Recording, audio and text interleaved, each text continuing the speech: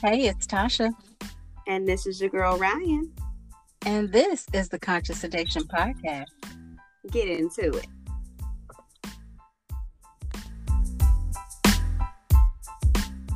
Hey, everybody. I'm trying to find where there we go. You know, I gotta check that tab and click off of it, otherwise I'll get feedback. I couldn't figure out where it went. Okay, we're good.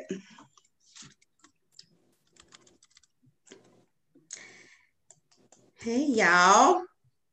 We took a week off. Well, but it was appropriate. I felt like it was more of a taking a temperature of the nation because whether or not, we're political or whatever, it would be a little tone deaf to have come on despite, just everything that was happening in the country and where people's mind spaces and stuff like that are. I just think it was an appropriate move. Yeah, because I had a little anxiety. I still have a wee bit of anxiety. What's going on? Huh? About what's going on? Yeah, about everything that's going on. Like, I just feel like, yeah. I feel like it's just like that's the answer. Like, yeah. Yeah, it's like a episode of like House of Cards or some HBO television show, Homeland. Where you got a ruler that is a fascist and uses Facebook bots to manipulate the masses. Oh no, that's a real thing. My bad. You're like, oh wait, this is real. Yeah, that's a real thing. That happened. Yes, it's just so crazy, and I just it's just crazy, and it's still crazy right now. Yeah. So I'm thankful that we took a beat last week to just kind of be, because there was so much going on, like just period. I read a post that was like, that's it. It was like, I don't know about y'all, but I feel like I'm watching a horror film and the villain just got killed, but it's 20 minutes left. so what's going to happen? Yeah. I'm like, that's pretty much on par with how I'm feeling. I'm feeling that, but I'm feeling a lot of other things too that, are completely unrelated to what we're talking about tonight. But we always keep it Black. So I'm definitely concerned about Black folks and what this means for Black folks. And yes, all of that. Yeah, it's feeling real nostalgia 2008 for me. Only we see how that 8-year thing played out for Black people. And so I'm just at a place where I'm like, okay, enough with all of the symbolic and metaphoric and intangible wins for us. Like, it's cute. Yes, we're witnessing history, but I'm just not at a place where I could just be like overcome with emotion and super celebrate-y and excited. I ain't gonna shit on nobody else's parade, but I'm just like, okay, this is America. Yeah, for sure. The crazy thing is that even though, the beautiful thing I saw is that I've never seen a presidential candidate or a vice president elect specifically say thank you to Black women. Like, I thought that was incredible. But then after I heard it, I was like, so what y'all gonna do, for this Black vote that you so gracefully accepted and needed. So we'll see. But at the end of the day, we are going to be the only ones that save us. So that part. Saving. That part. Consistently, we are the only ones who are going to save us. Consistently, we are the only ones who we can depend on for us. Yeah. Well, as y'all can see, we have a guest today. Yes. So before we keep going, what'd you say? I'm the new co-host. Yes, welcome.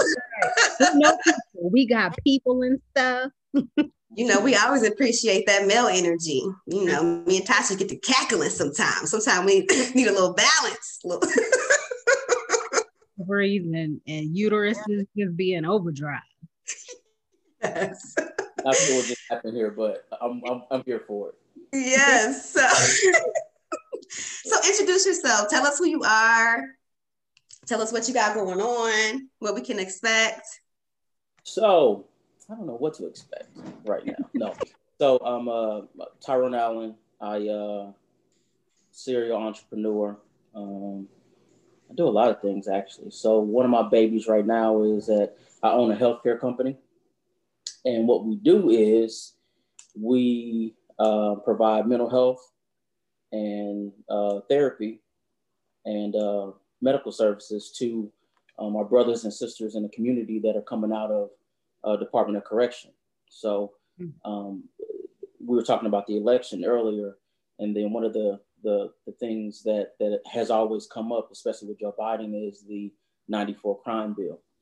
And I think one of the things that's important is that, he spoke about drug courts, and that's one of the things that came from that 94 crime bill. So for me, that's one of the things that has allowed me to help the community, right? Because a lot of our people have gone to jail for, nonviolent offenses, sometimes drugs, and a lot of them have mental health issues. So I was able to start an organization where we help.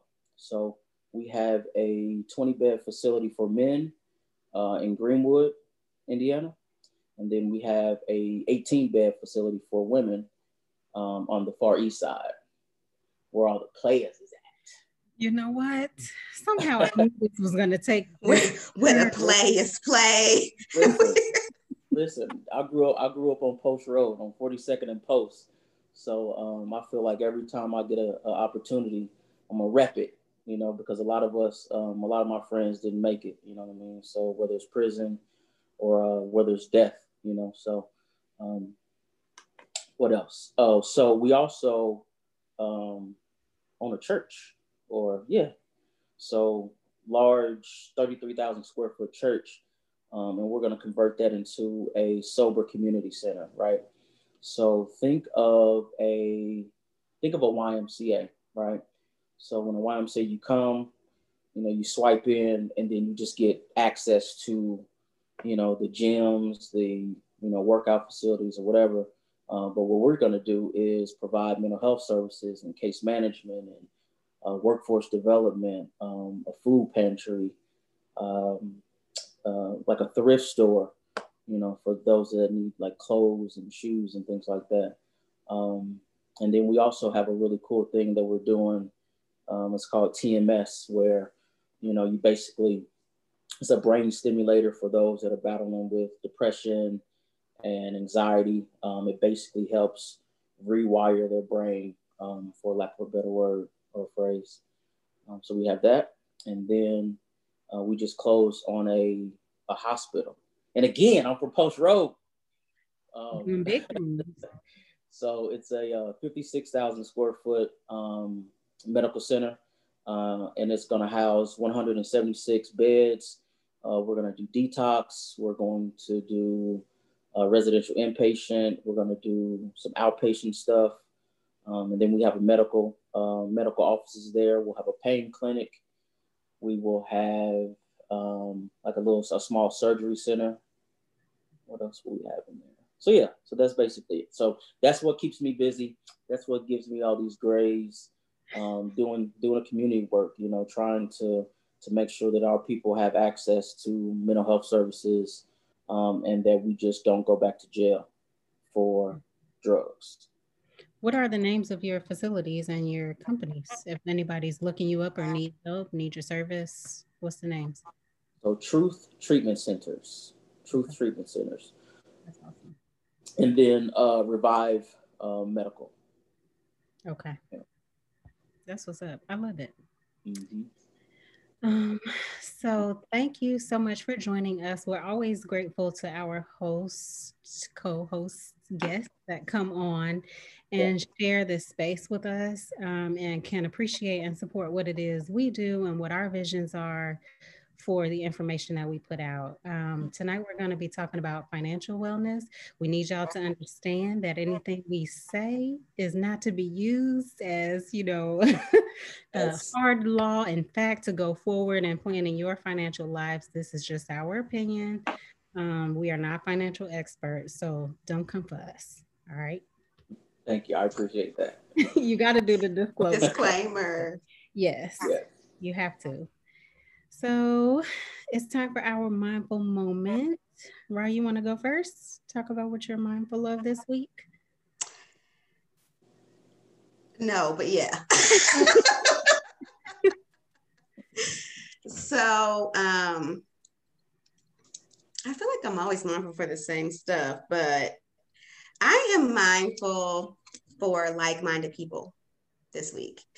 I have an insane village that I have locked arms with and have gained a ton of momentum with over the last, I would say 2 years.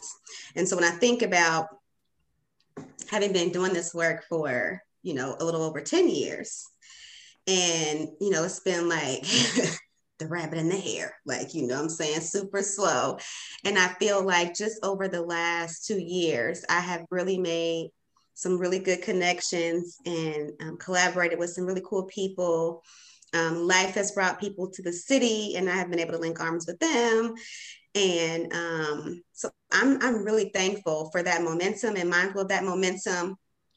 And I'm mindful of just like-minded people because, I'm a movement by myself, but I'm a force when we together. And it's just crazy, all the potential that we have. And so, we all are in this like birth work kind of community, this birth work world, but we all have different levels of knowledge about, business or just different levels of knowledge. And so when we all come together, I'm excited.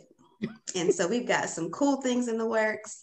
And it's funny because, you set your intentions and you make goals, you make plans, but to be in the space where you can finally like really conceptualize it, it's tangible. You can kind of grasp at different aspects of what your vision is.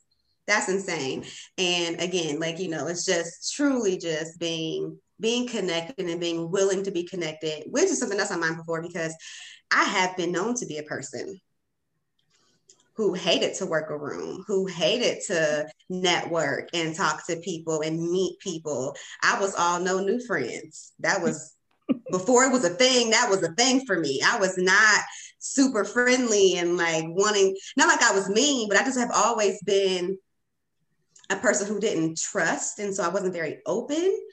And so to see myself grow and change in that way, my mentor would certainly be proud because she used to be like, baby, get out there and talk, and always pulling me in to meet somebody and talk to this person and tagging me in emails. And I used to be like, oh my God, like I don't want to talk to these people. I don't know these people. And so the beauty in it is that you find your people. That's how you find your people. And so I'm super mindful of like-minded people today and growth. It is so in there. Mm-hmm. Yeah. You want to go next? I mean, how can I follow that? My goodness. Let's see. So I am mindful about my time, specifically how I start my day. Right. So I think it's important for us to take time first thing in the morning for ourselves, because we end up chasing our tail throughout the day. People are asking us for things, and hey, we have these deliverables, these tasks. So I'm mindful that I take that time for myself every single day. And I meditate for 15 to 20 minutes. I get my stretch on, and then I do something active, right? And I think that if I don't start my day like that, I am a savage. I mean, I hate everybody. You know what I mean? So I need that for myself, and y'all need it. Y'all need it also. So I'm mindful for that, and then relationships. So I've always had like a lot of friends and a large network, but it seems like as I've gotten older, my network has become more like family in terms of holding space for, me to be vulnerable or for each other to be vulnerable, and to share struggles and successes. And especially as an entrepreneur, you know, I think a lot of times we have these perceptions or notions that, you know, people don't support us or people hate on us. But I try not to even allow myself to think like that. I always give people the benefit of the doubt, especially our people, you know, because I think that, like I said earlier, you know, we're first generation a lot of times, and sometimes we just don't get it, you know, and I don't blame people for not getting it.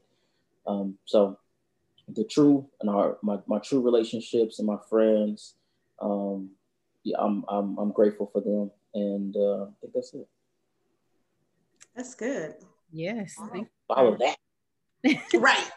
Go, Tasha. Go. Okay, hello. Sure. Mm-hmm. Not hello. Listen, I am okay taking up my own space and being fine in my own lane. So we're not competing here.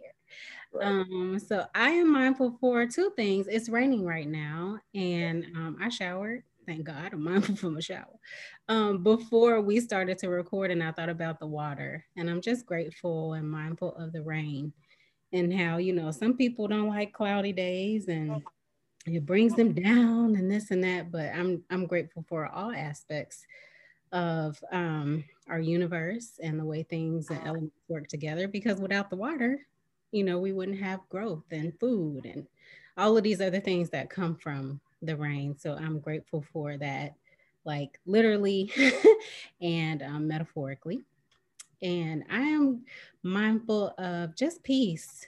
Recently, I have been doing lots of work with the Center for Mind Body Medicine and running some groups online, doing mind body skills, and kind of in the realm of stress management. Well, not kind of, in the realm of stress management. And I don't know if it was that. And I also did an RTT session with Jessica Gordon. She was on with us like a month ago. And so it's a rapid transformation therapy with hypnotherapy. And so I'm like, I don't know if it was like the combo of those two things, but prior to all of that, like maybe a couple months ago, I was just really in an anxious headspace, just anxiety about everything, any and everything. But recently, I have just found myself extremely peaceful. And not even like that I have lots of answers or solutions for what's going on. Things may even be a little bit more turbulent for me personally and just generally. But I'm just peaceful. I know that everything is working for me. Nothing's happening to me. You know, everything is happening for me and it's going to be okay. So I'm super mindful of that and just grateful. And some of you saw my post. I came out of the closet. I'm pregnant. I was misconception for Halloween. I thought that was funny. so it feels good to be able to say that and be like, y'all, you know, I'm tired as hell, or I'm feeling sick, or whatever, you know, just the process of growing a human being can take a lot out of you, can take a lot from a woman. And I have a 2-year-old, so that's a lot too. But I've just been feeling really good. So I'm glad to be back. Glad that we're talking about what we're talking about tonight. Glad to have a guest. I think these conversations are monumental and not had enough within our community. And I think we could talk about this for multiple weeks and still not cover the ground that we need to cover as far as getting information out to people who look like us so that we can have a better, you know, trajectory within our community. I too am mindful that you came out of the damn closet, because every single week I'd be like, okay, trying to make sure that I don't ask questions that can even insinuate that you're having a baby, or like, you know what I'm saying? Like, I'll be sometimes like, how you feeling? And I'd be like, let me wheel it back because I don't. So I'm healing. Yeah, I'm glad we can finally just talk about it out in the open, because child, I was stressed out every single week for however long we record, because I'd be like, don't say nothing, Ryan. Well, it's been weeks too. Yeah. Thank you. I have a son in the oven. Everybody has been asking if I know what I'm having. So yes, I'm having a baby boy. As you can imagine, lots of emotions around giving birth to a Black boy in this current climate and in our country. So, yeah, but again, super peaceful about it all. Yes. Congratulations to you and your family. Thank you. Thank you. Here we grow again. Yes. We having things. We having things. Shameless plug. I love it. Yes. Yeah. So yeah, let's start the conversation. Yeah. So we don't have an inbox report this week. But you know, we love when y'all get in our inbox in the DMs and the whatever, text message, whatever. Last time I got a complaint on my text message. So whatever y'all want to reach out to us, y'all know y'all can hit us up. If you want to send us an email, it's getsedated705@gmail.com. You know, you can find us on Instagram and Twitter. We are conscious_sedation. On Facebook, just type conscious sedation in the search engine and hit us up. That's right. And can I just I don't know, let me qualify that we didn't have an inbox report. We do have things in our inbox, but those things are completely unrelated to what we're talking about tonight. And I felt like it would be maybe a misuse of time or very tangenty to talk about some of those things. So we'll save those and talk about them later.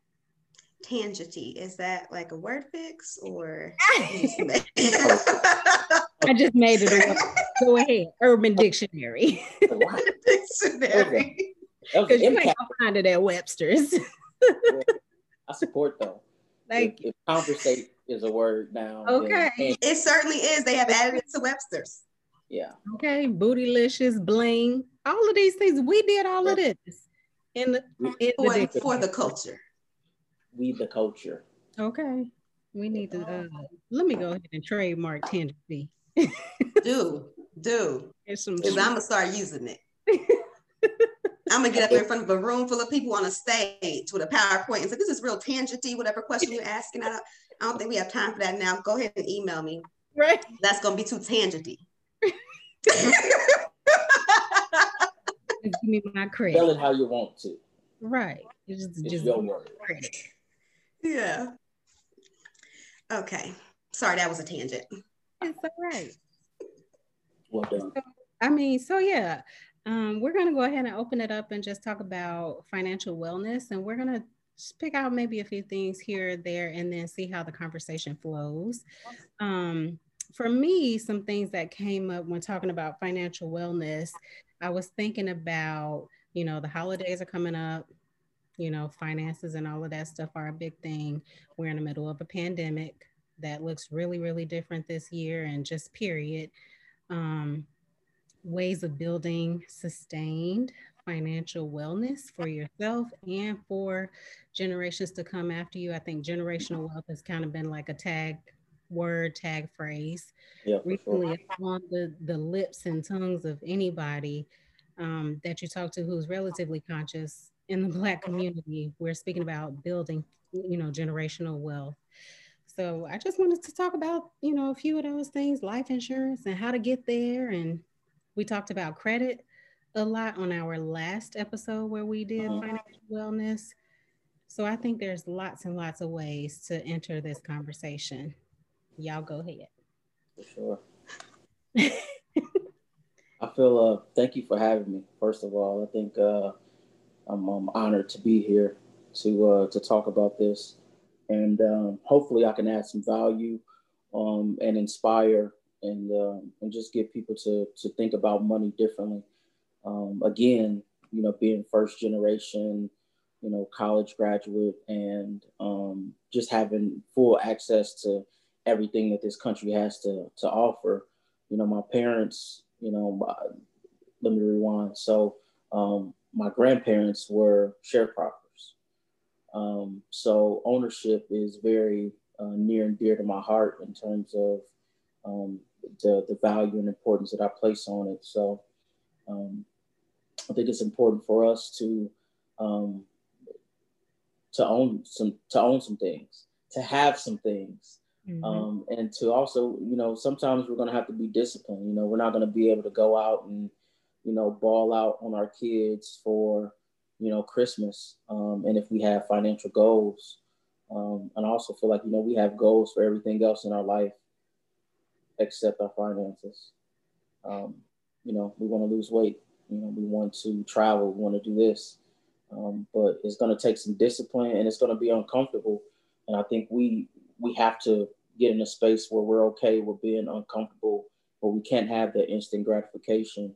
We just focus on our mission. If our mission is wealth and generating significant amount of capital for us to do something in the community or for our families, I think that's what we have to do, and we have to be, have tunnel vision in order to get there. I'm happy that you started from the beginning, because I think that's an important thing to do first. If you are looking to make some changes, you kind of have to go back, right, and see where the generations before you went wrong. And me and my honey were talking about how we don't talk about money.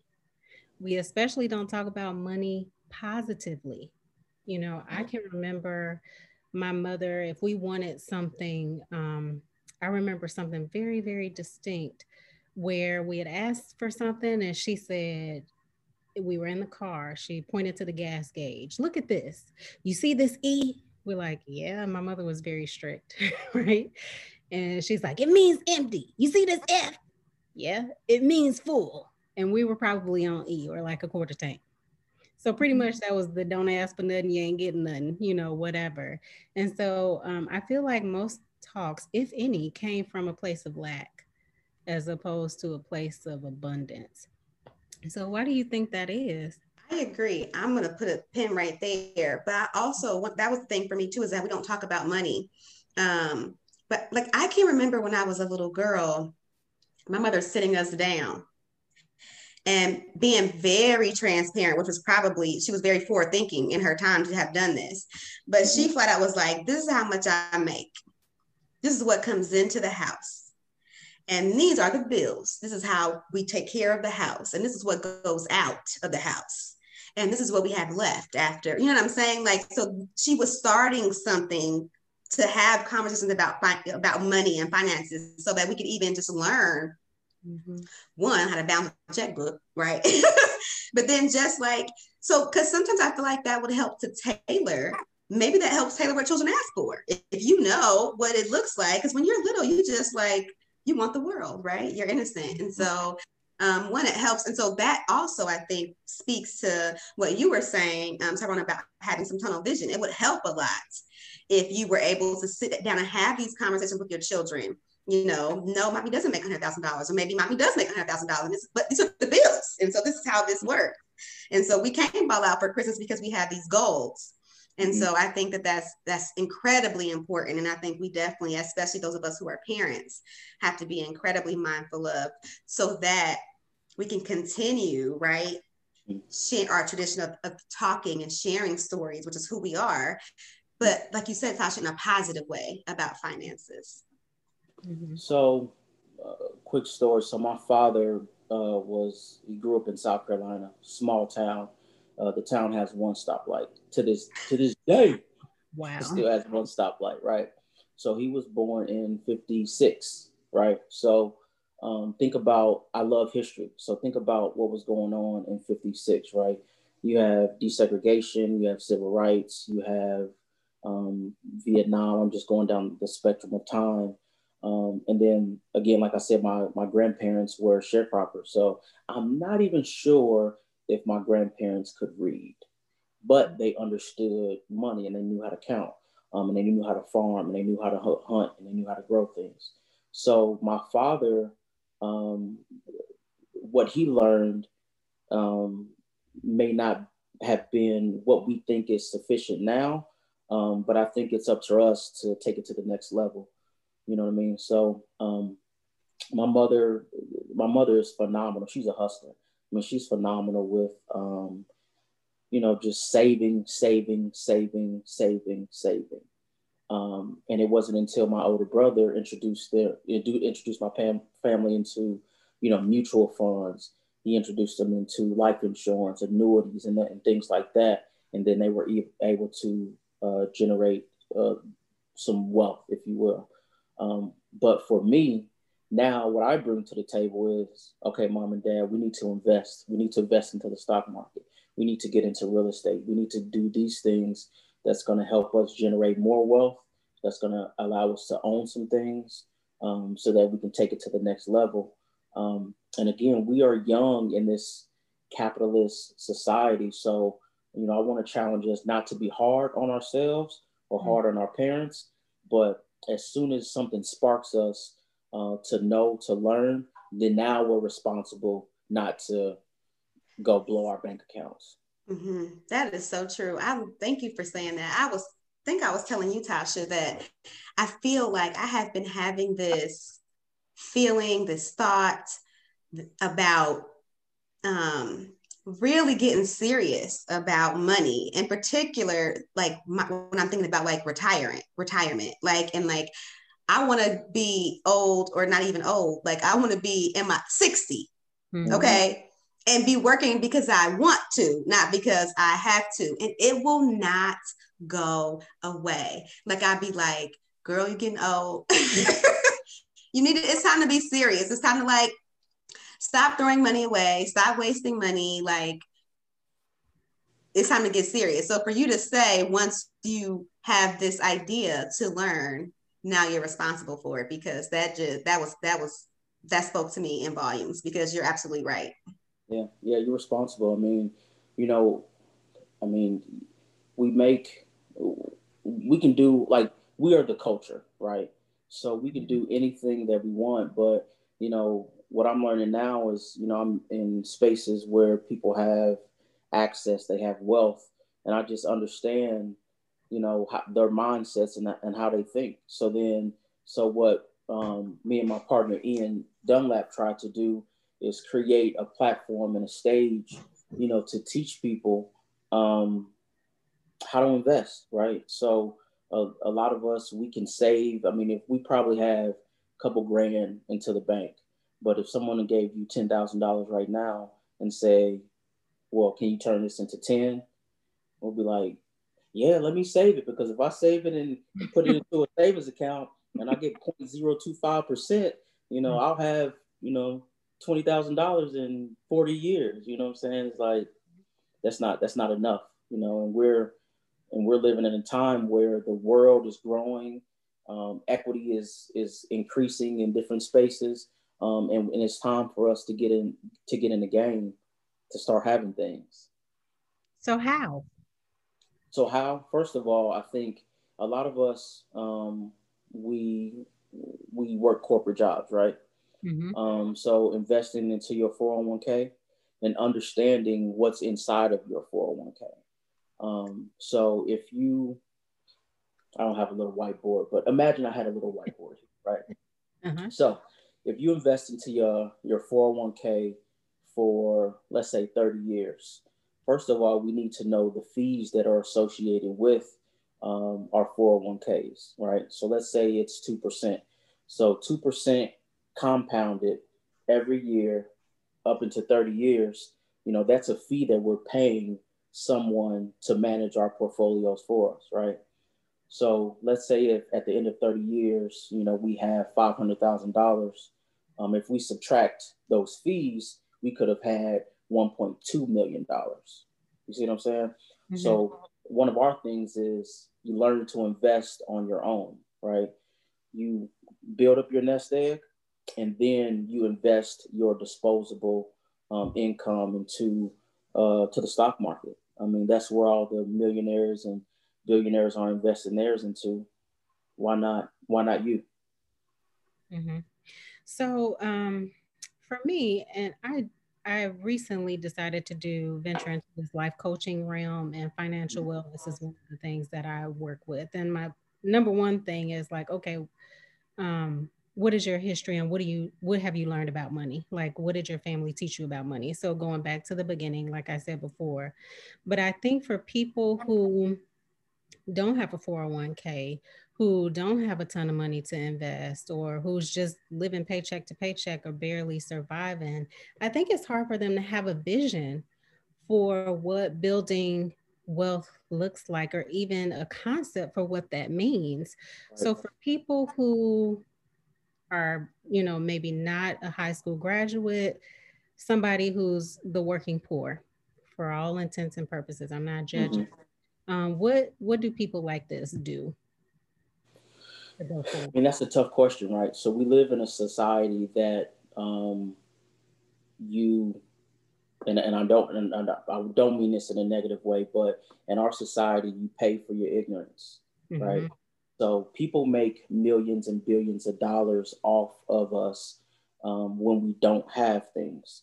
So for those individuals, I would say it's important to one, get to a place where you have gainful employment.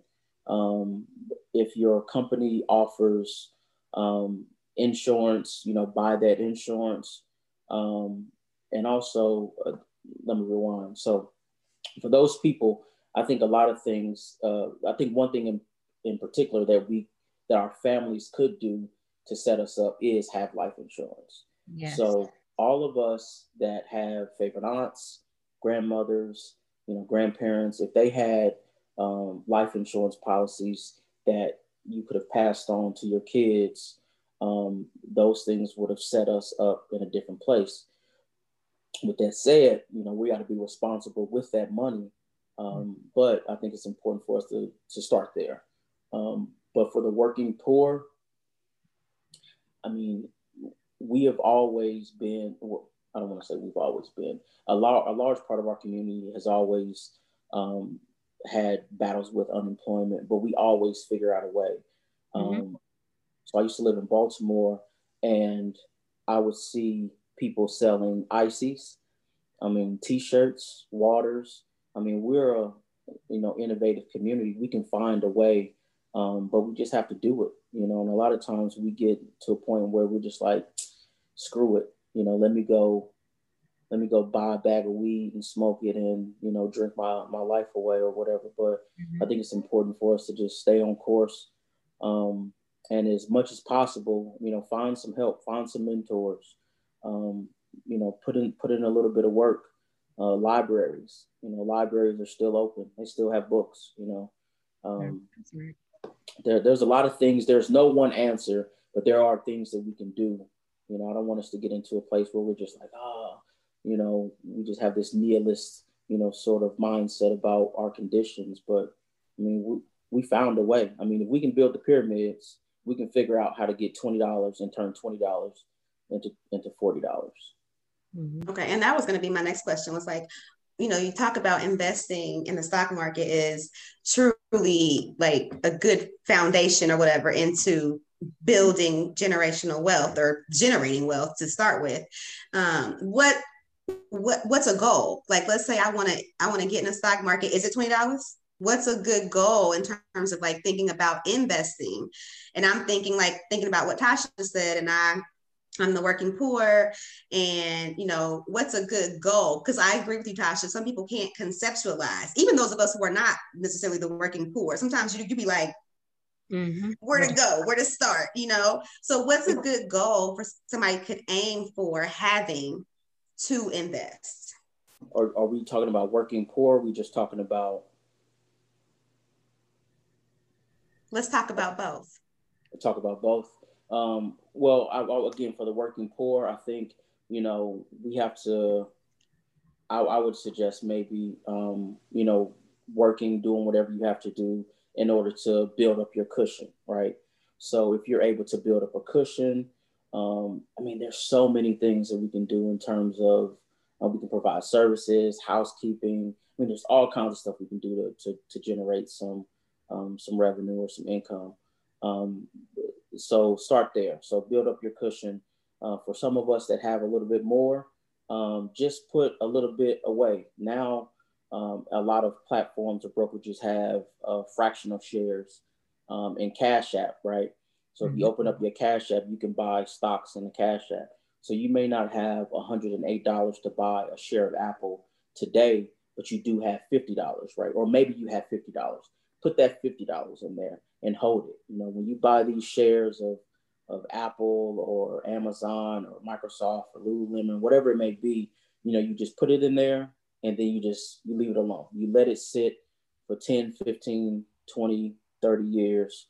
And then during that time, it'll grow significantly. And then you will start having a little bit of wealth to pass down, to your kids, teach your kids that also. Mm-hmm. What is the recommendation for retirement investing? Is it 10% of your gross? I think it's based on what your goals are and what your risk tolerance is. Mm-hmm. But if you're let's say if you're working and you have if you have the ability to save and do that, I think that's important for us to do that as well. Mm-hmm. I think too, people, like you said, we are the culture, right? And because of colonization and enslavement and stuff like that in this country, we have been we've been sold a bunch of lies about who we are, right? And we have so much majesty within us, but we talk ourselves out of our gifts a lot of times. For sure. And so, for like the working poor, I would say monetize thyself. Okay. You have gifts. There are things that you know how to do. Like for me, when I was a broke college student, I could do hair. That was my gift. And I was bumping perms and cuts and flat irons and cuts and all of that out of my dorm room. You know what I'm saying? I found myself to be very resourceful during that time. So that was ways that I made money. I learned about getting food stamps. And, Ryan, we've talked about this on the podcast before, how, Black people, of course, who are descendants of people who have been enslaved, have complexes about certain things, right? But I didn't have any shame about cutting out my meal plan, becoming a resident assistant, and getting food stamps and bumping hairdos out of my dorm room because I realized that it was a means to an end. So I think that people who don't have a large capital to start with or lots of money on the front end to start with, find a way, make a way, hustle, scratch, borrow, not borrow, scratch, claw, do what you got to do. You either need to decrease your expenses or increase your income, one way or the other. And a lot of times that's going to mean cutting back, like you said, not balling out, on your kids for Christmas, or not wearing everything that you make, not eating everything that you make. And, I know that information sometimes is not through osmosis, but we have to be able to pay attention. Like most of us have pocket computers, you know what I'm saying? Mm-hmm. And you do pay for your ignorance, and it's important for us to be able to find the information that we need. Yeah. So one of the things that I just thought of while you were speaking is, how we can save money. I mean, we think about, our Latin brothers and sisters, we laugh at them. It's like, oh, it's 65 of them in that 2-bedroom. But if you look on the Far East side, they got grocery stores.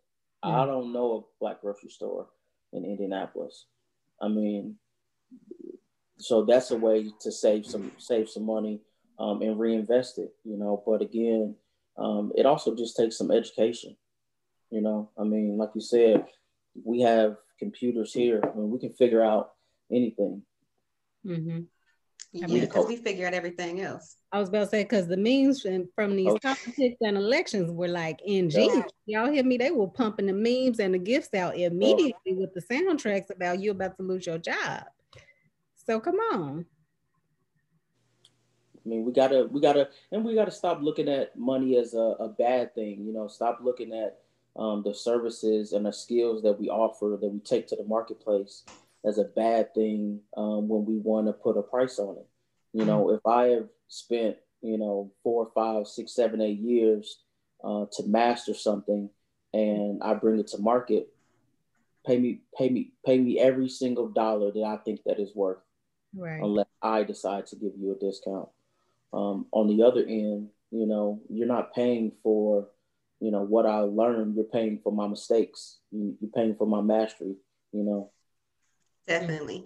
I also think that some of our idea or our thought about money, especially when we think about it in a negative way, um, is rooted in the church, right? Oh, That good old scripture, the love of money is the root of all evil. And so I think that my personal opinion is that something that has been given to us and misinterpreted as a way of control to prevent us from wanting to obtain money or wealth. But a lot of us completely bought into it, right? And so it's something that not only do we buy into, but we've passed it on. So that could be what's rooted in some of the lack of conversation that we have at our dinner tables about money, or how we, like you said, Tasha, you know, talk about, full and empty, or, you see this grocery bill, you want to eat, you got McDonald's money. Like, a lot of it is rooted in the church. And so that's one of those things that is deep in the Black community. And it's like, it's difficult to break it or to uproot it. And unfortunately, a lot of people even misquote that scripture. They say money is the root of all evil. For sure. And I do not ascribe to Christianity anymore, any organized religion, but I'm quick to be like, no, it says the love of. And even still, it's okay to love money. Why you can't love it? Because sometimes money does everything for you. You got to have a little money. You're in a capitalist society, but somehow it's demonized prosperity only among us, though. Absolutely. That's what I'm saying. It made it like, oh, you being flashy, you this and you that, as if we can't somehow have our heaven on earth. We don't know about the afterlife. I know about this one. Listen. I'm having my things right. Right. I don't subscribe to that. And I think that, we do ourselves a disservice to say that, oh, I don't talk about politics and I don't talk about money. Well, the people that talk about politics and run politics and money talk about it. So, and they use it against you. You know what I mean? So we got to get into a space where we're okay with having things and getting money, and but we don't want to be in a space where we're doing some unsavory things for it. But we gotta step it up. But the whole thing is, if we were talking more about money, if we were teaching more about financial literacy, if we were not afraid to want money, then we wouldn't be slithering around doing unsavory things to get it, because we would understand it'd be a solid foundation that it's okay to have something.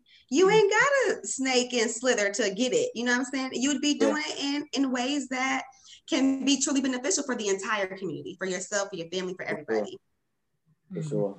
Yeah. I mean, it's just, like I said, we're new to capitalism, and we practice capitalism in a different way, by showing love and open our doors to our friends. And, I mean, we just hopped on this call and I'm already a co-host, you know what I'm saying? Exactly. It's all about balance. It's all about balance. So, yeah, I mean, we just got to educate ourselves and not be afraid. And then also, it's designed to be convoluted to where we feel like we don't understand it. And then we take our money, our hard-earned money, and give it to somebody who doesn't know shit about shit, So, we talk about, oh, well, my financial advisor. Your financial advisor he couldn't open up a chart and tell me where to buy a stock or when to get out of a stock. He doesn't know shit. He's a salesman. Let's put that out there too. Okay, I'm done. No, I think that's great information, because I was just telling my friend, like, I need somebody, I need a guy, I need somebody, because I feel like I'm who I've been waiting for right now. You are, yeah. Yeah. Yeah. So let me give you a gem. So one of the financial Bibles that we subscribe to, Ian put me on this book. I don't know. It's years ago, but it's called Money Master the Game. Who is on my dining room table is thick. It's thick too, Shorty. Say it again. Money Master the Game. Okay. By Tony Robbins. So what he did was he spoke or interviewed the most influential investors in American society. And these people basically just broke down the game in a way that's palatable for us to understand. So there's that book. There's Trading for Dummies or Investing for Dummies. I mean, those books are phenomenal. So they give you the terms, and then they break them down and they explain them, because that's the thing that I think that gets us confused is, when we talk about, I don't know, return on investment or equity, we're like, I don't know what it is. But it breaks it down in a way that's that we can understand. And then there's so many YouTube videos with people talking about finance, illustrations. Get a kid's book. I mean, if you're really that, scared or nervous about money, get a kid's book. That'll change the game. Okay. So one thing I wanted to talk about, which is near and dear to my heart, I guess we kind of share this passion. You mentioned earlier, I think before we got on live, is ownership. And that is something that's really important to me. I don't even know why it's important to me. Maybe it's something that was instilled in me, because I can remember when I was younger, we lived in an apartment, and owning a home in particular was really important to my mother. It was something that she valued very much.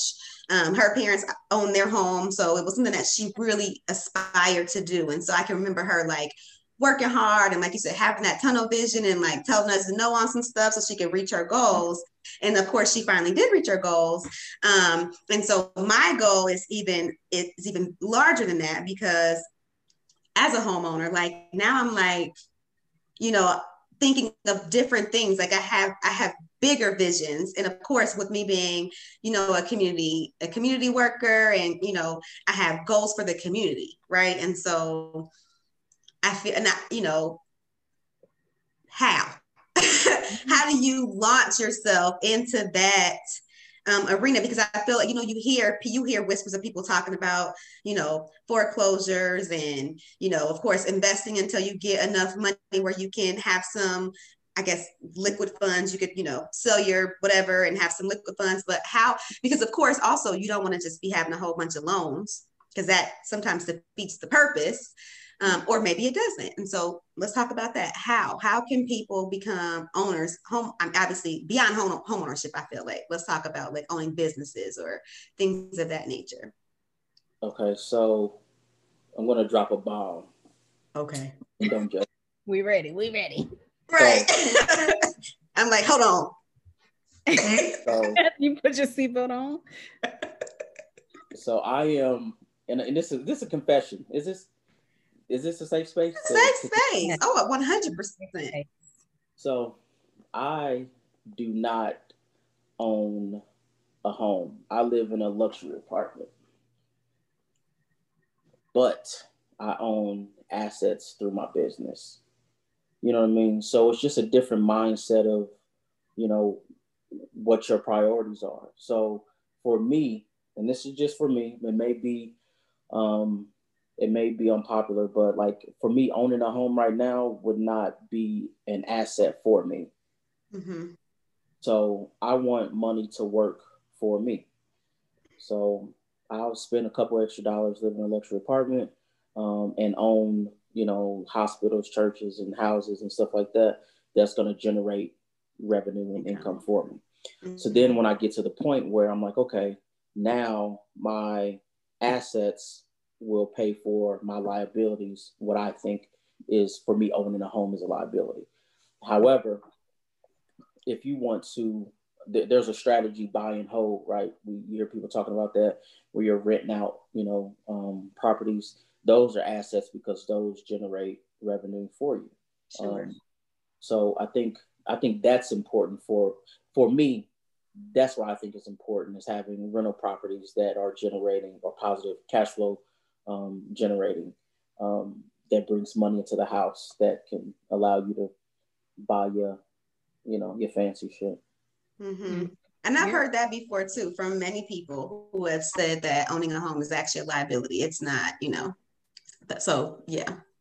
Yeah, I mean, unless you're using your home as an investment. Right.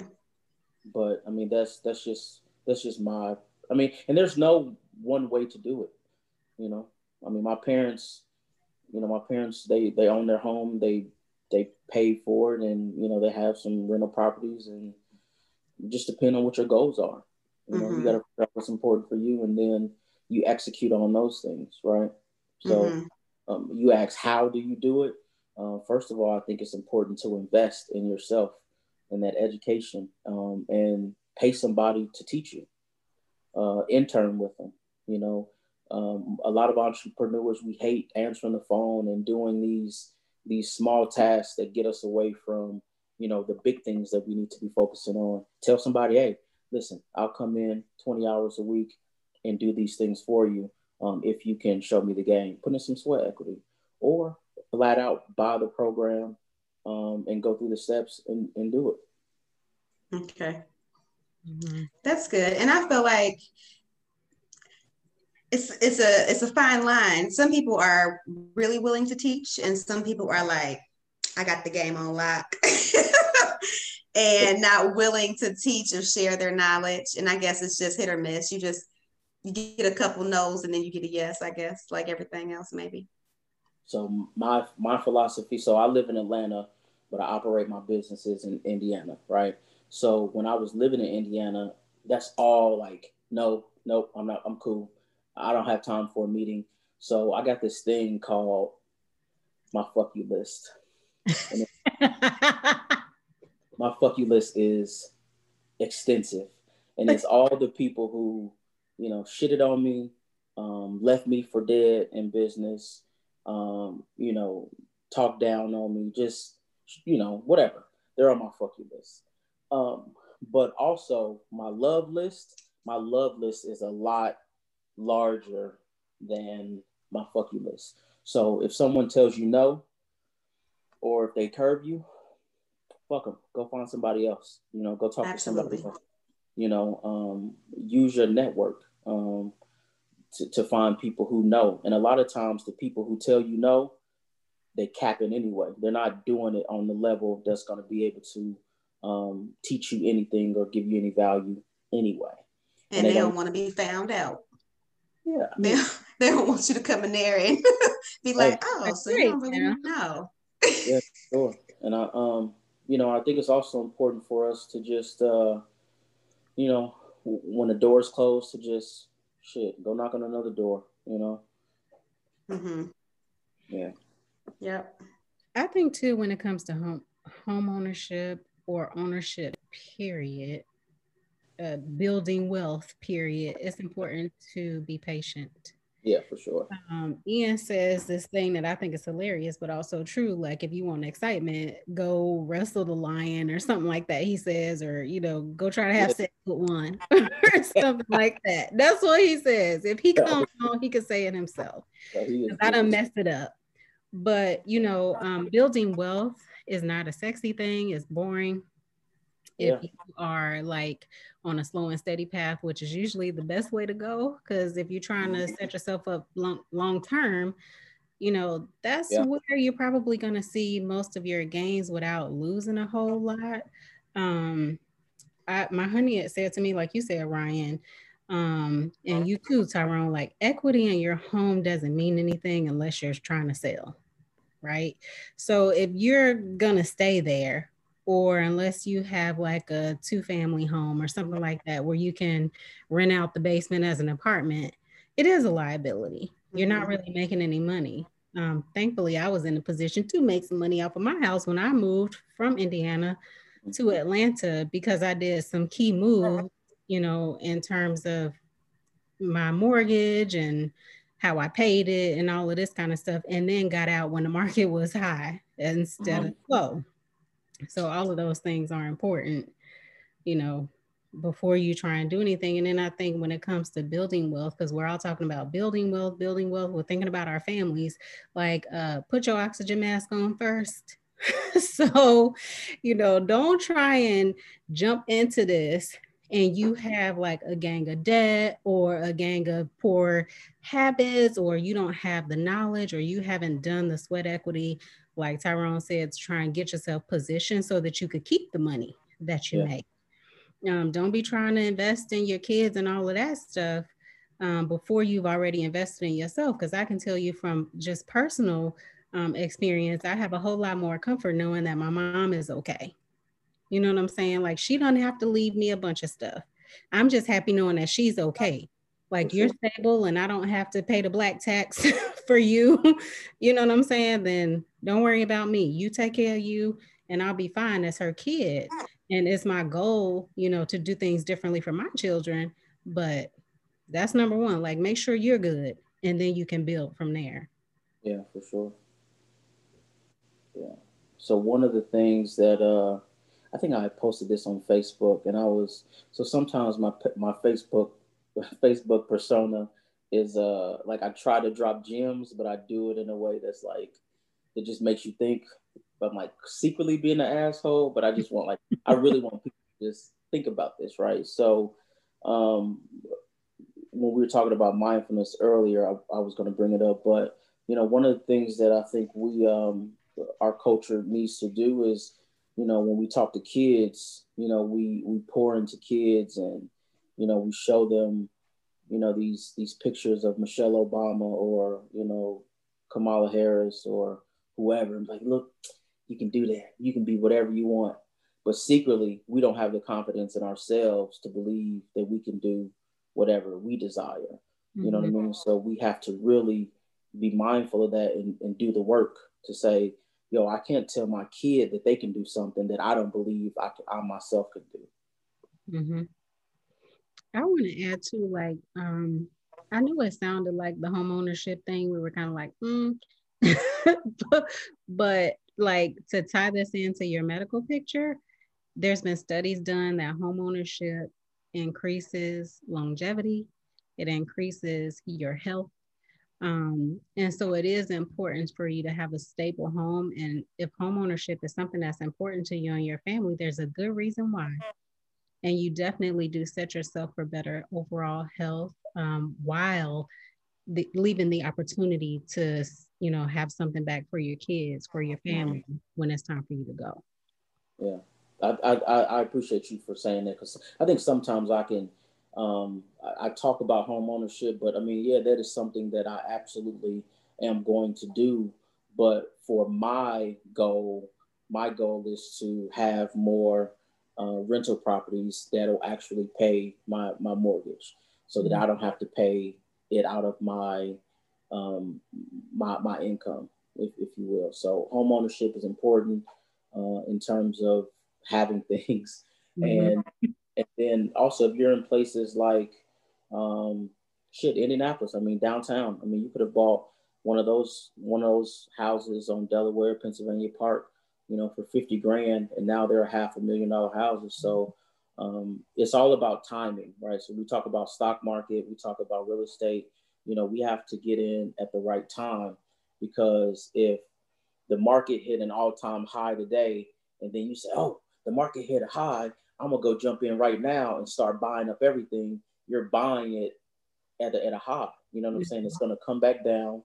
So it's the same thing with real estate. Like I want a deal that is I just want a deal for me where I can, make some money, but I'm not gonna, jump into something just because of the emotional feeling that I get by holding up some keys and said I bought this house. No disrespect. No disrespect. Yeah. And are there also ways to make your, like, owning a home work for you, right? Like, I know that they're for tax purposes, if you own a business, right, you can set aside a certain square footage of your home to dedicate to your business and have some tax write-offs and things like that. So there are some ways to make it work for you. But like we said when we started the podcast, that everything ain't for everybody. Glean what you need, spit out the seeds, right? And if it ain't for you, it ain't for you. So there's no right or wrong way, right? There's several different paths that we can all take. Like you said, Tyrone, just depends on what your goals are. Yeah. What's going to work for you. So. Yeah. I hope. Yeah. I can't see any comments, so I don't know if I'm getting slandered. But if so. No, people are enjoying it. We've got some good comments. Mario just said, bro, that's good info. No, we haven't gotten, you haven't, no complaints yet. Now, let's be clear. In our history of the podcast, okay, 3 years or 4 years of us podcasting, we've only received one complaint.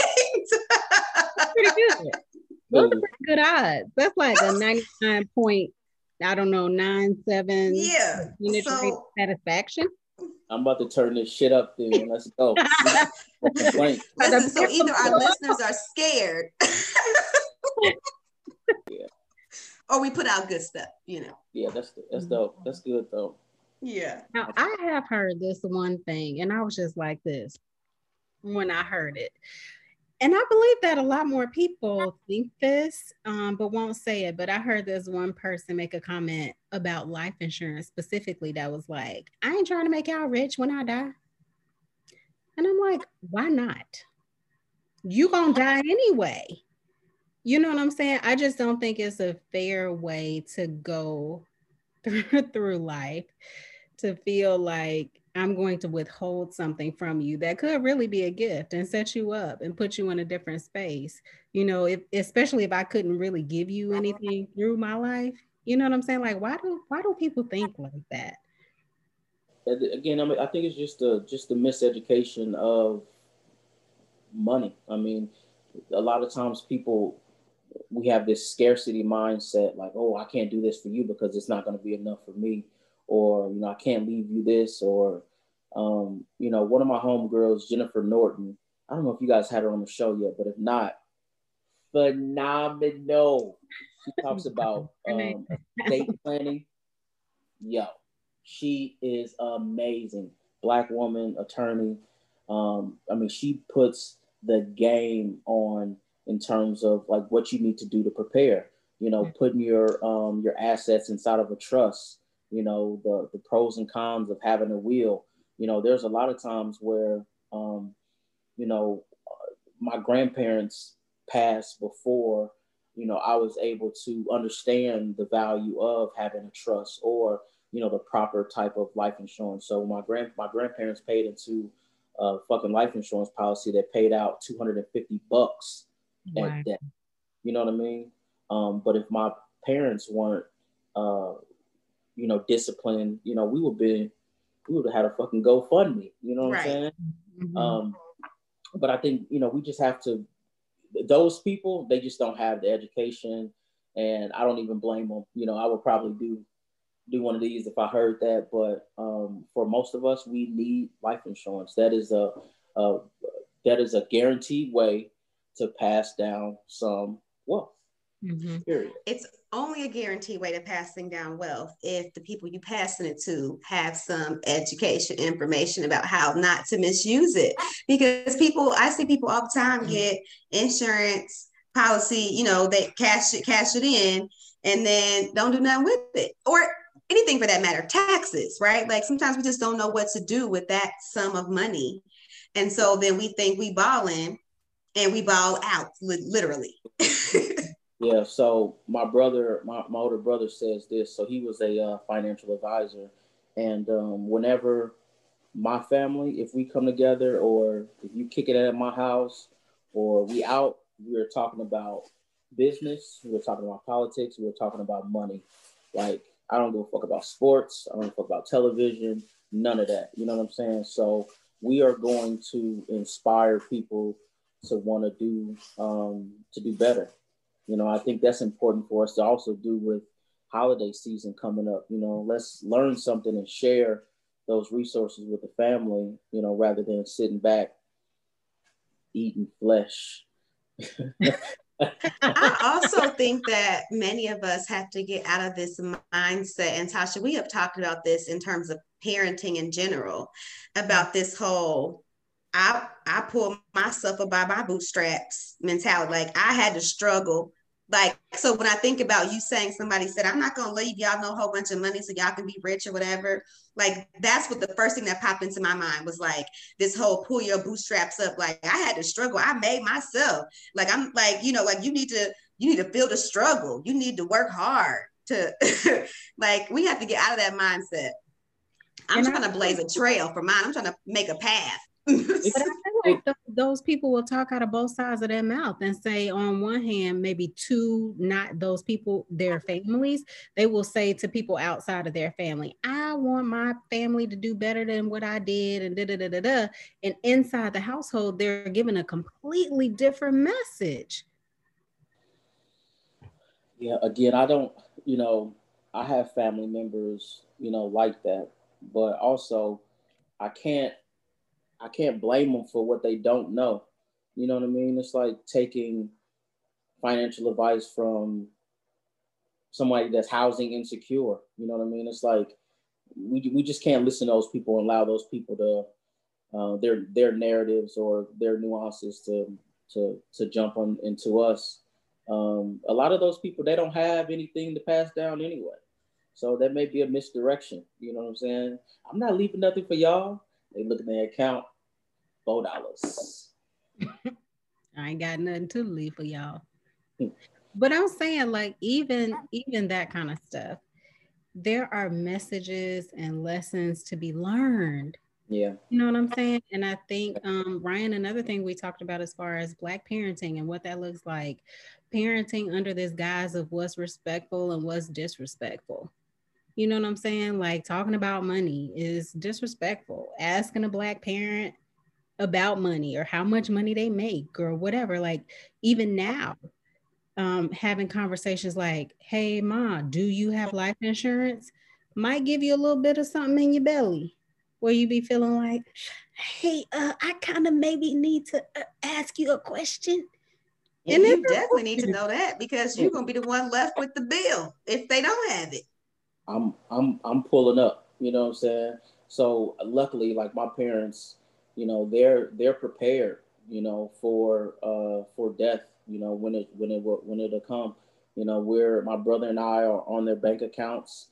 They have trust, they have wills, they have life insurance, they have, other investments. So, and I mean, these are people without, college educations. And, my grandmother, when she passed, she didn't leave shit, a bunch of drama. That's what she left. But it's up to us to take it to the next level. So we have to have those tough conversations with our parents. And mama may not like it, but if mama doesn't want to have that conversation and she doesn't have life insurance, then we're gonna have to put mama in the cup. I'm not going into debt because you weren't prepared. Put you in the cup. It's only $7.50 to put you in the cup. Mm-hmm. I hear the look. Not slamming down on the table like the big joker. You going in a cup, mama. You going in a cup. He didn't even say the pine box. He said you going in a cup. Mama going in the cup. Oh, no. Don't use that cup. Mama in that cup. That's my mama cup. Goodbye. My mama biscuits, that's my mama cup. Literally and figuratively. My mama in that cup.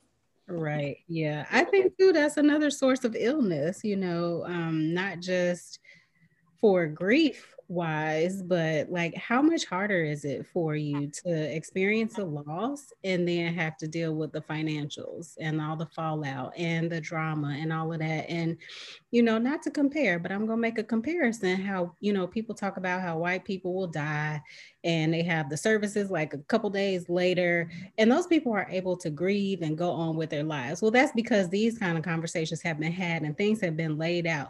Grandma, mama, whoever done paid for their plot like 30 years ago is going to be next to granddaddy, and this is what I want. And they're not having those conversations, whether they're afraid to do it, they do it anyway, even if they're fearful. And I think it makes the grieving process a little bit easier. It has to. Yeah. I think also they stole a lot of shit before they died, so they ended up. Of course. Of course. That's a very important thing to include. No, but that's factual. I mean, they have different ways of life that we don't know anything about, and we're just now learning. It's 2020 and we're still having firsts within the Black community. You know what I'm saying? And we've, quote, been free for how many years? And so we got a lot of ground to make up. And we have to be courageous. Like you said, a lot of times first generations, we gotta be courageous and go first and do what's necessary to move us, to propel the community forward. Yeah, that's real. Yeah, that's real. That's it. All right, that was disrespectful. I'll take that back. Let me strike the record. You don't I have don't to believe strike that from the record. white people steal everything.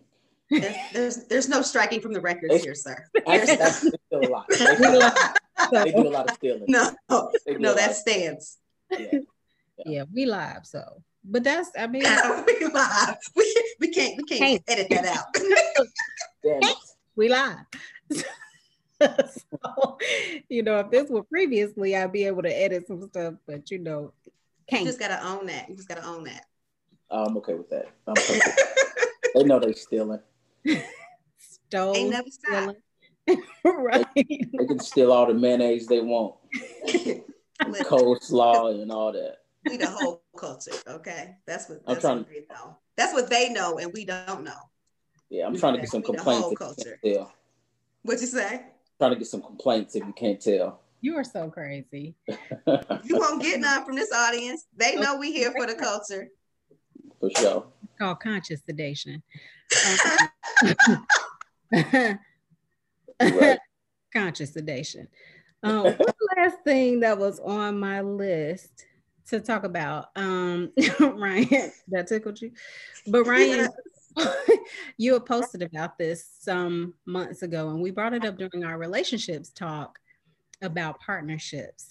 And I feel like it's important for you to partner with someone who's going to drive you in the direction that you want to go. So partner for prosperity, and that is in life, in business, whatever. And so Tyrone, I don't know if you saw Ryan's post, but she talked about, other than financial, what's the reason to get married, right?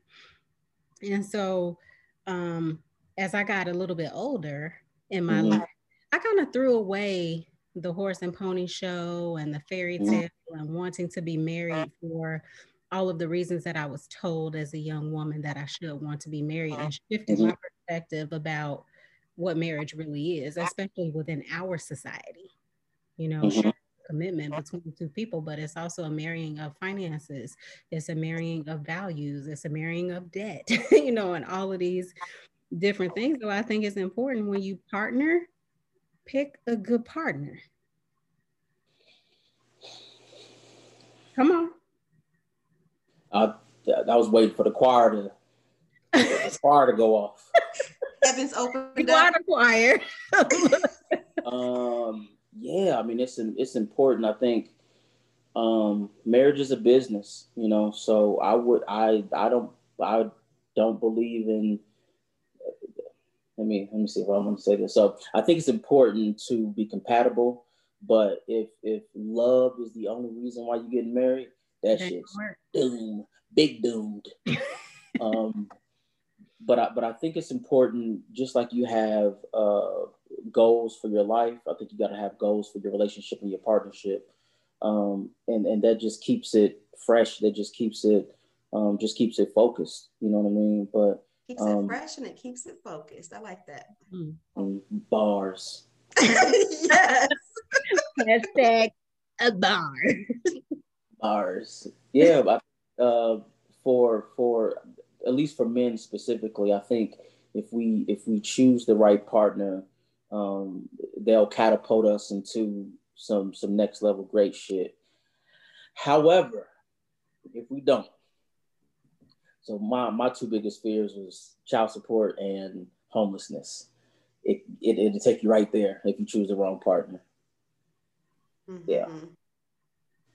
Yeah, it's so funny when I say to people all the time that marriage is a business, and people look at me like I'm cold, like I'm heartless, like, bitch, what did you say? Can I say that on? Can I say that on podcast? What is your podcast? I got real comfortable. That's the look I get. Like, why would you say that? People tell me all the time, like, you're what's the word?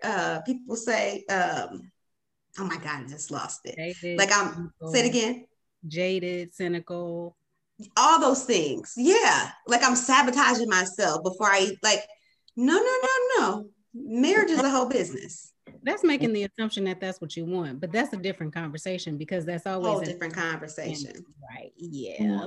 Yes. And so I completely agree with you that everything you said. It's a business and perpetuity. Yeah, I mean, and you know, as also like, you know, as an entrepreneur, shit. Eddie, half. Yeah. You know what I'm saying? But also I think it's also important to make sure that, like, you know, when you choose the right partner, you know, like I said, you become the best version of yourself. But you know, we have to be realistic about what marriages are and what they're designed for. I mean, I believe in love and all that shit makes you feel good. But those are temporary feelings, you know, when life starts happening, you know, when parents are sick and, you know, when you lose a job and, you know, somebody, you know, their credit score, they forgot to pay a bill, shit get real, you know? Absolutely. I'd be interested to see what marriage looked like before colonization, like for African people or indigenous African people, because I feel like right now, anything that we're existing in is like this bastardized version. And, you know, marriage licensing and all of that stuff came as a result of, you know, capitalism and white supremacy in the United States. I would be curious to see what that looked like way back before, you know, everything else. Yeah, I mean, I'm sorry, go ahead. No, you go ahead. No, I think that's a really good question. You know, one of my friends, we were talking about relationship models. I think that we have adopted relationship models we've assimilated to Western culture that doesn't necessarily work for us. In terms of like relationship models, I mean, you got, you know, I'll just throw it out there. You got polygyny, you got all kinds of other models that probably would work for our community. But, you know, when we think of these things, we automatically, you know, shame them. I could never do that. But, you know, if it's for the community, then I'm with it. I'm with all of that. You know what I mean? But yeah, I mean, you got to go get a license. I mean, you got to go do these things. And, you know, I think that if we get back to our African minds, you know, I think we'll be in a better space to just navigate this treacherous mayonnaise filled 55% vote for Trump terrain that we're on right now. I think before colonization, because, you know, you got to recognize the fact that Africa was also colonized. And so those traditional models are even gone. For that. Right. And so that's what I'm getting to. So, you know, arranged marriages, even if they were not like blind, like double blind arranged, marriage has always been about wealth. It has always been about pushing one family or both families forward, even if it was you getting a cow in exchange for my daughter, right? Like it's always been about wealth. It has never in indigenous cultures, I will say, traditional indigenous cultures, been about that gooey feeling that we all want to get when we're getting married. Like it's not, of course you can have that, but that has not been the foundation of that partnership, of what marriage, right, is. It's always been about pushing the entire family forward, moving families forward, moving communities forward. How does this benefit for us, for our two families to come together and be one family? Why? What's the benefit? And we've lost that along the way. We were colonized. It was colonized out of us along the way. And so where people don't even consider it now. And now people look their nose down, right, at arranged marriages. Like, I can't believe you would ever do that. Why would you do that to your daughter? Why would you do that? Listen, I think people should be more, I mean, think about it, right? So we have, you know, when you're looking on social media, you see you see women who only post about relationships and it's in a negative context, right? And it's men ain't shit and, you know, for men, blah, blah, blah, and women and nah, sis. But like, these are people who desire to be married. I mean, think about that. Like, you are practicing, you are taking these practices into a long-term situation, and you think that you're miraculously going to turn into wife material, you know? And then even for men, I mean, we go around and we want to conquer, and we want to have as many women, and we don't, we're not taking care of our business. And then, we find one woman and be like, oh, I love her, I want to marry her, but our shit ain't together. You know what I'm saying? And then we get into these relationships and, oh, well, she's not listening. That's because you're shitting together. Like, why would she follow you? You're shitting together. You know what I'm saying? You don't have a car. You're shitting together. You haven't been to the dentist in 5 years. You're shitting together. You know what I'm saying?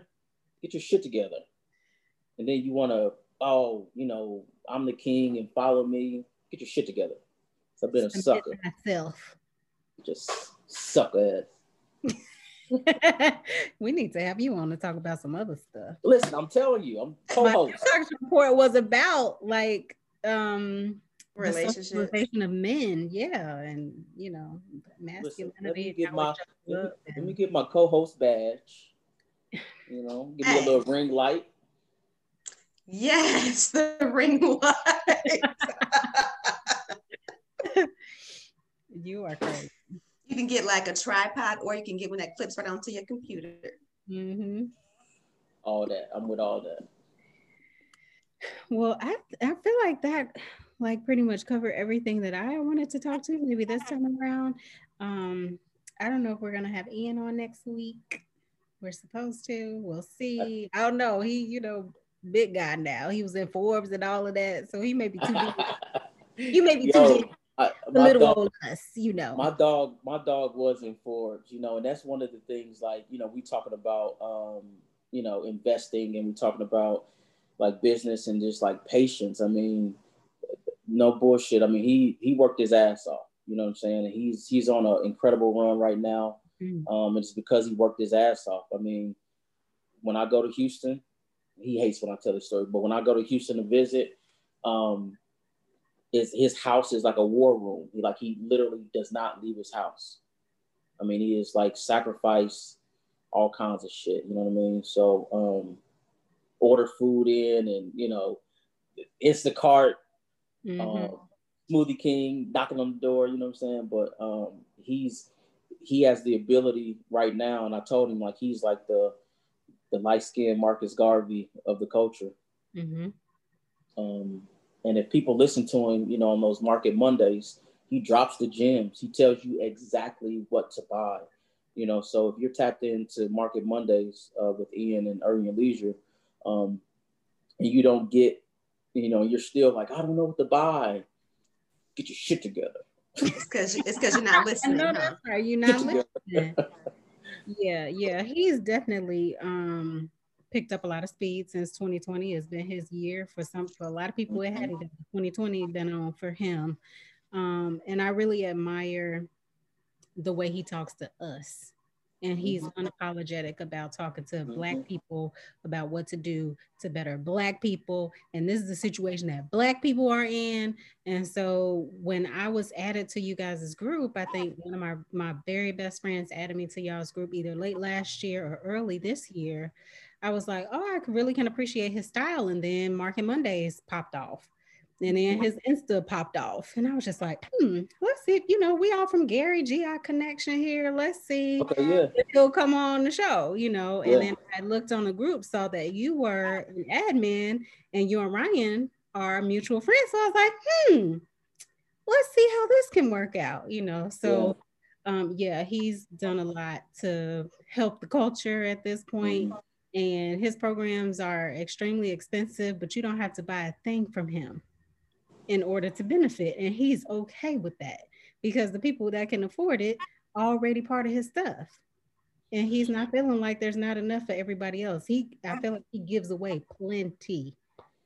Yeah, so the programs are expensive and they're designed that way because he's working.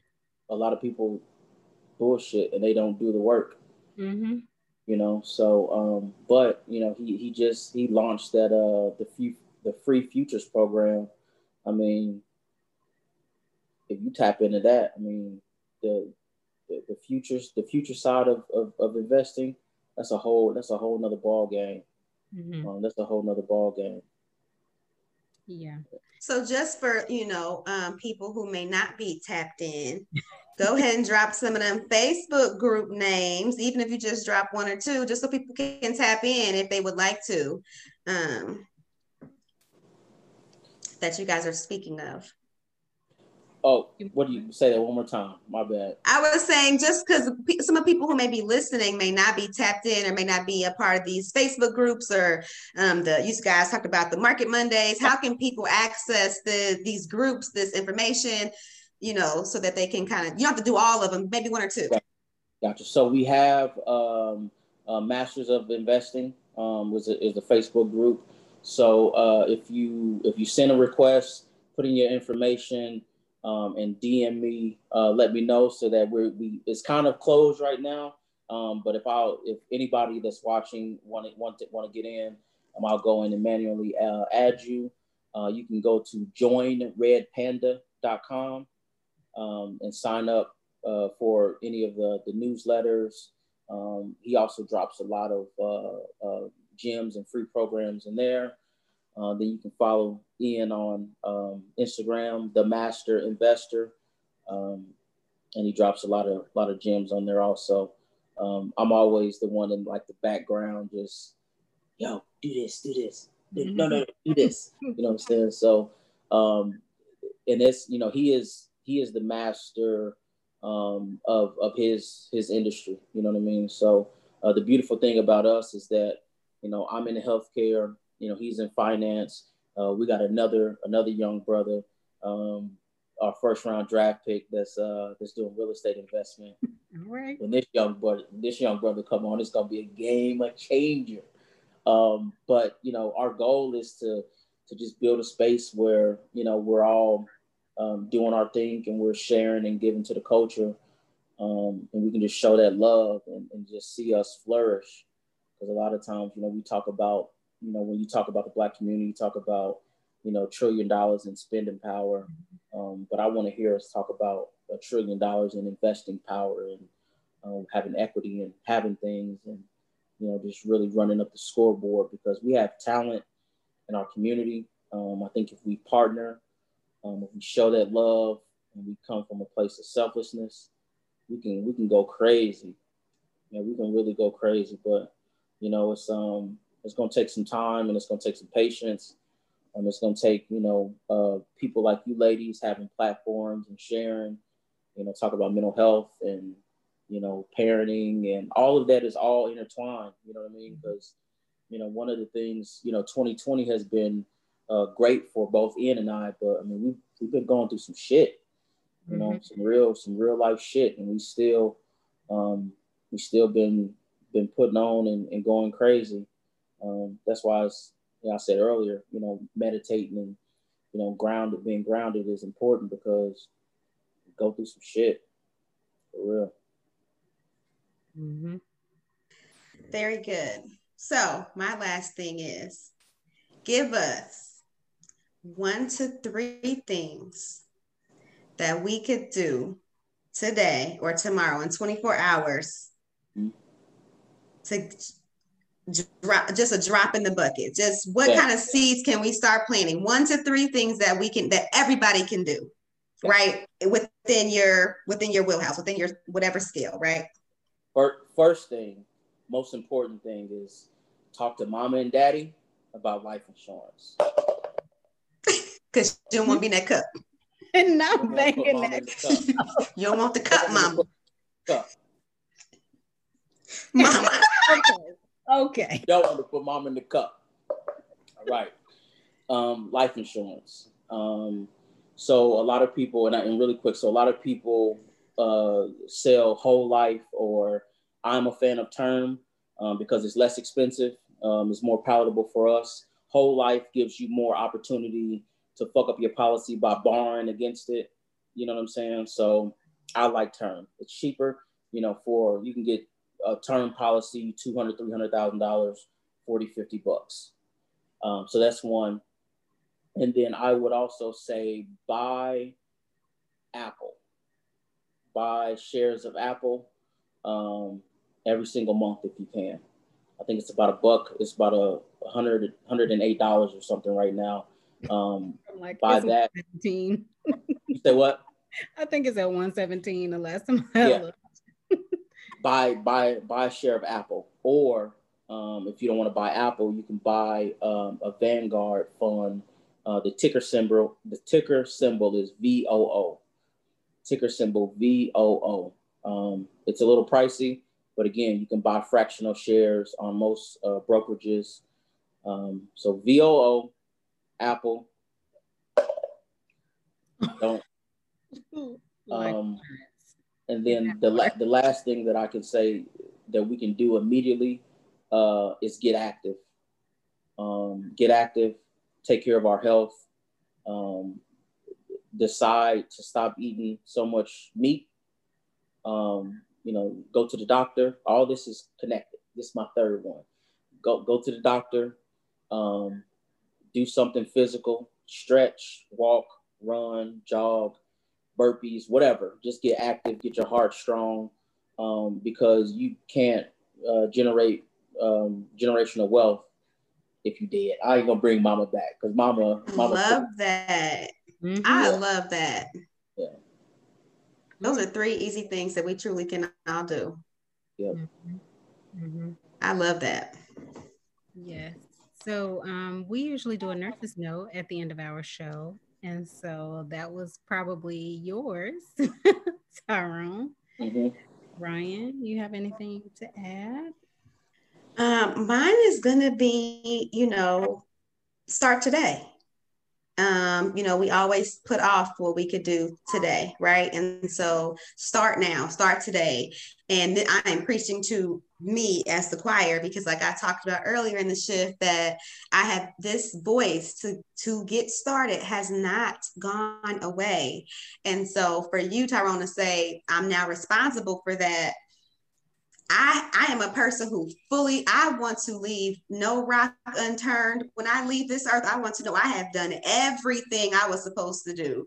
And so I am super motivated and super encouraged to just get going. Like I do I'm not doing anything. I'm not doing nothing, right? But I know that it's go time. And so I'm never going to be like, today's going to be gone tomorrow. And so I need to get started now. And so that's my thing, go get started, get moving, whether that's, like you said, getting a children's book and teaching yourself, or whether that's joining some of those groups that we talked about that are sharing, free information, whether that's investing and taking a class, whether that's going out and, saving $120 and buying 1 share of Apple, right? Like you said, every pay, do something, go. That's my nurse's note. Yeah. Mm-hmm. The time is now. Right. And the time is right now is all we have. My nurse's note is, like I said, going back to a little bit of my own like financial wellness coaching. So figure out what you've learned about money and challenge what it is you've learned if those things and principles are not working for you. Number 2, get a budget. Put it on paper. Like put your hand and pen to a paper and write down all of your expenses and all of your income so that you can have a real look at what your finances are and what's happening, because that's when shit really got real for me and I got slapped across the face is when, I looked at my budget. This was monthly and I was spending $600 on clothes. Okay. So it's important for you to formulate a budget, get that together. Additionally, sleep on whatever purchase that you want to make for 24 hours. So try to cut back on your impulse buys. And if you can, buy it cash. Try to wean yourself off your credit and your credit cards, get your credit together, and then buy it cash. If you can't afford it cash, guess what? Can't afford it. What'd you say? Get together. Right, get your shit together. And then, and then go buy whatever it is you feel like you've budgeted for. And those are my nurse's notes. Oh, yes. Good one. No, I was just going to thank you for your time. And you said you were not an expert, but I feel like we got a ton of expertise from you tonight. And you know, I'm always super mindful and grateful for people's time because I know time is money. And I know you could, what'd you say? Yeah, for sure. Yeah, so I just appreciate you. I know we've been, playing text tag, trying to figure out what time was going to work when the space, and all things are divine. And I feel like you said, Tasha, when we were talking earlier, this is like great timing. It's always a good time to talk about money, right? Facts. And so I think that this is great. I am motivated and rejuvenated. And so I appreciate you for coming on and doing that. Hopefully some of our listeners, are feeling the same way or will feel the same way. And hopefully we can break some generational curses. And like you said, Tasha, see money and the way we think about money, what we've been taught about money through a different lens, and change the narrative for all of us, not just for our families and our generations as individuals, but for us as a people, for sure. Yeah. For sure. Yeah. I thank you ladies for having me. I had a blast. I was trying to get some complaints, but hopefully I don't get complaints. I appreciate it. I absolutely love the platform and how you guys intertwine, the mental health space and entrepreneurship and relationships and all of this stuff that, keeps people up at night. So I appreciate you. Thank you. Yes, sir. Thank you so much for coming. Like I said, we hope to have you back. We hope to have you and Ian back next week if you guys can make time in your schedules for us. I am so grateful for the information that you shared. I feel like it was like amazing, organic conversation about real life stuff and some technical things too. So thank you.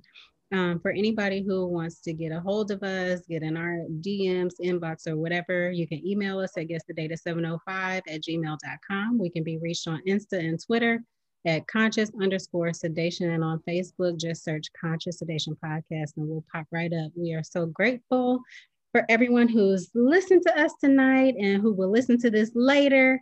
Give us all of your feedback. We love it. This is a good one. So listen to this one twice. I know I am. I know, right? Yeah. All right, y'all. Bye. Bye.